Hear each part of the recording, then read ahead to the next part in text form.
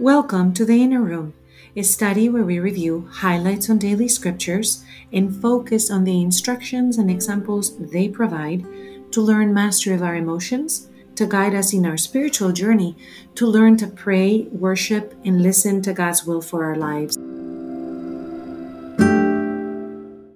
This has been the first time since I started the podcast that I've missed a few episodes. I will tell you at some point about the spiritual journey that I went on.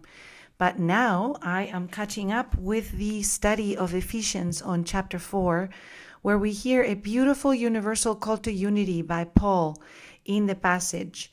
And we know he was in prison, most likely wrote this letter to the Ephesians from there. And in this letter he says, I, a prisoner of the Lord, urge you to live in a manner worthy of the call you have received. And then he lists what that means. What does it mean to live in a manner worthy of the call we have received? He says, are you humble? It is with humility. Are you gentle? It is with gentleness. Are you patient? He's listing some of the gifts of the Holy Spirit, isn't he? Then he's saying bearing one another through love. Do we bear one another with love? The ones that are living closest to us, our spouses, our children, our co-workers, our neighbors, the extended family, our country as we move to the election. By the way, make sure that you prepare to vote. How do we bear one another with love when we have political differences, when we don't see eye to eye on things? Very important to practice this, to live in a manner worthy of our call.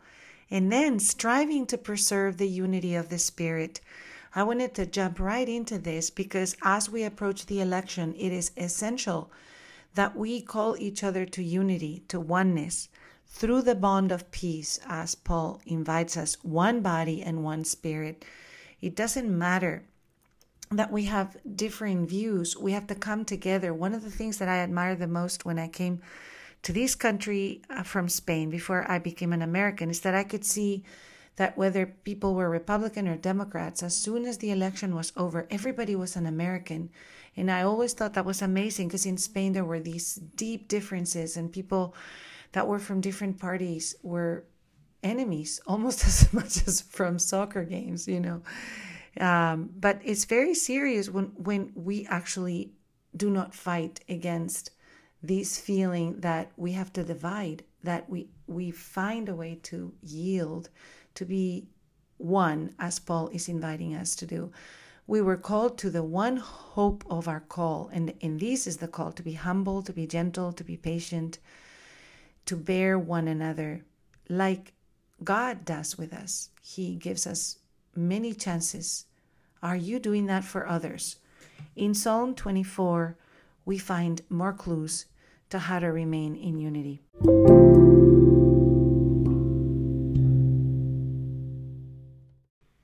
We belong to God, says Psalm 24.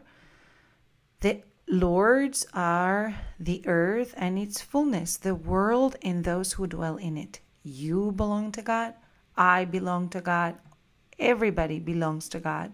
We are called to relationship with Him, and because of that, we maintain unity. For that ascent to be in His presence, we are given instructions. Because to be with God means we have to leave our ways behind. Our ways are not God's ways, and we have to be elevated. How does the psalm invite us to do that? It asks, who can ascend the mountain of the Lord? Who may stand in His holy place? He whose hands are sinless, whose heart is clean, who desires not what is in vain. What is this then? It is a matter of how we act, how we have acted, how we will act, and how we have desired, how we are desiring right now, how we will desire. What we have done with our hands and how we've directed our hearts has brought us here, and we can pivot. If we're out of alignment, we can take a deep breath and say, Father, forgive me and help me, guide me to make a shift, to align my life with you, that my steps from now on may help me ascend the mountain so that I may stand in your holy place. We are invited to sinlessness, but we cannot accomplish this on our own. We are invited to see God's face in the psalm. We long for this. We know one day we will be face to face when we leave this world. And yet we know that when Moses asked God to see him, God told him that no one can see him and remain alive. And God allowed him to see his back. And for that, he placed Moses in the cleft of a rock as protection so that Moses could see him pass as he went by. And he saw his back. And when he spoke with God at the burning bush and returned to God's people with the tablets of the commandments, his face was radiant, even though he had just been in his presence. This is what happens when we spend time in the presence of God. Do you spend time? I know that I get so busy sometimes I fuss about it or I make other things more important. And yet Paul tells us, such is the race that seeks for him the face of God. In the psalm tells us this. Let us run this kind of race that Paul does tell us, one that seeks to encounter God in the small details of our life, in the small moments of what we are given in our family, in our work life, in the encounters at the supermarket, at the gas station, at the schoolyard, dropping the kids off with masks on, in the freeway when we're changing lanes with peacefulness, in our many Zoom calls when we're going to the voting booth. Let us be people that long to see God's face. That unites us. Let us then see what Jesus tells us today in the gospel.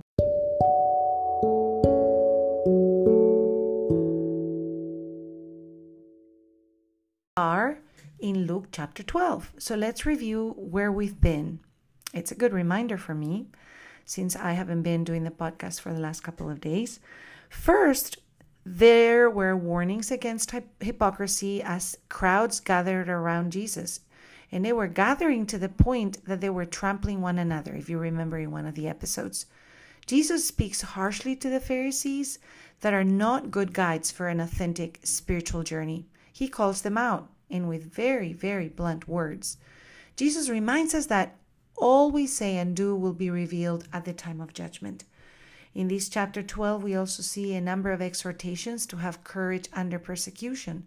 Jesus is giving his disciples words to let them know they will endure it. Do not be afraid of those who kill the body, but of those who can cast you to Gehenna. And we talked about what Gehenna was in one of the episodes. And then Jesus speaks of the great value we have to God that knows the number of hairs on our heads and invites us not to be worried about material things, and speaks also of the importance to confess his name in the world. He tells us also super encouragingly that we have angels assisting in the journey.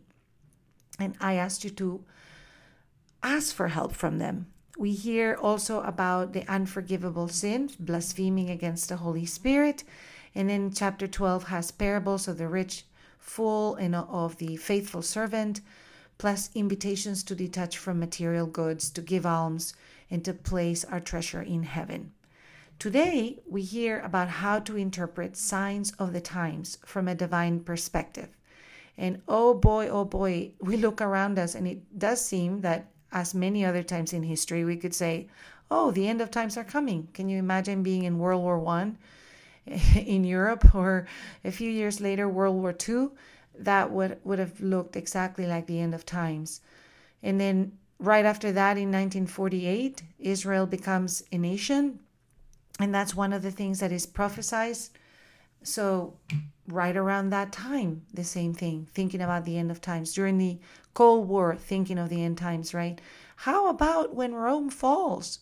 Christianity has happened to spread, and it's everywhere in the Roman Empire. And at that point, the Roman Empire falls. That would have looked like the end times. Around the year 1000, it would have looked like the end times. We definitely thought the end times were coming in the year 2000. And yet Jesus says, how do we interpret signs of the times?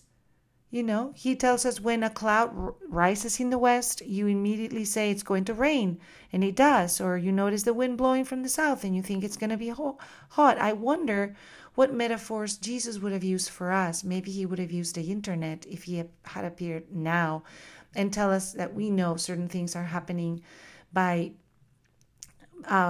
how things are moving in the internet. I definitely see my children telling me things that they know more about than I do when they're looking at certain things in the internet. So all the things that have happened in 2020, we find ourselves wondering how to move forward in this climate of uncertainty, how to interpret what's happening in the election, with the pandemic, with all these economic difficulties, so many people being laid off, so many people dying. What is the design of this moment? Jesus talks to the crowds with these agricultural metaphors, but he then says, you fail how to judge for yourselves what is right. So whether it's politics or society or economic issues in our own life, are we connecting what is happening to what is happening from God's perspective?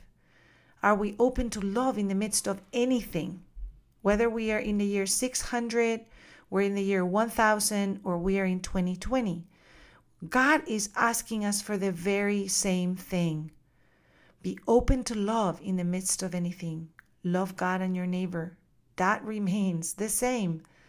Be prepared to speak the truth anywhere, in easy times and difficult times.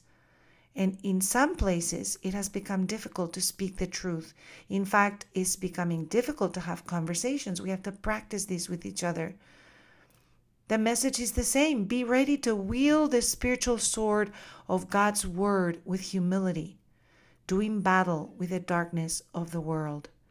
Jesus was doing it in his time at the turn of the first millennia, and he's inviting us to do it today in 2020.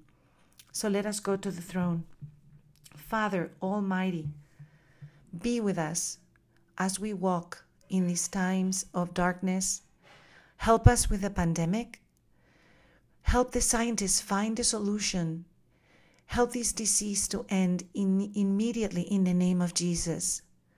We ask that this election be peaceful, Father, that the transfer of power be peaceful, Father, that everybody may find ways to reconcile views and to find unity as Paul was inviting us to do that in the first century. And we ask this in the name of Jesus. Amen.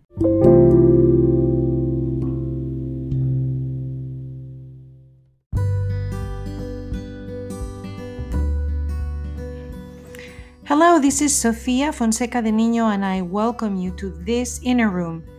You can find us on Facebook, Twitter, and Instagram under the Inner Room, Emotions in the Bible, and we would love to hear your questions, your ideas, or your comments. Thank you for joining us today.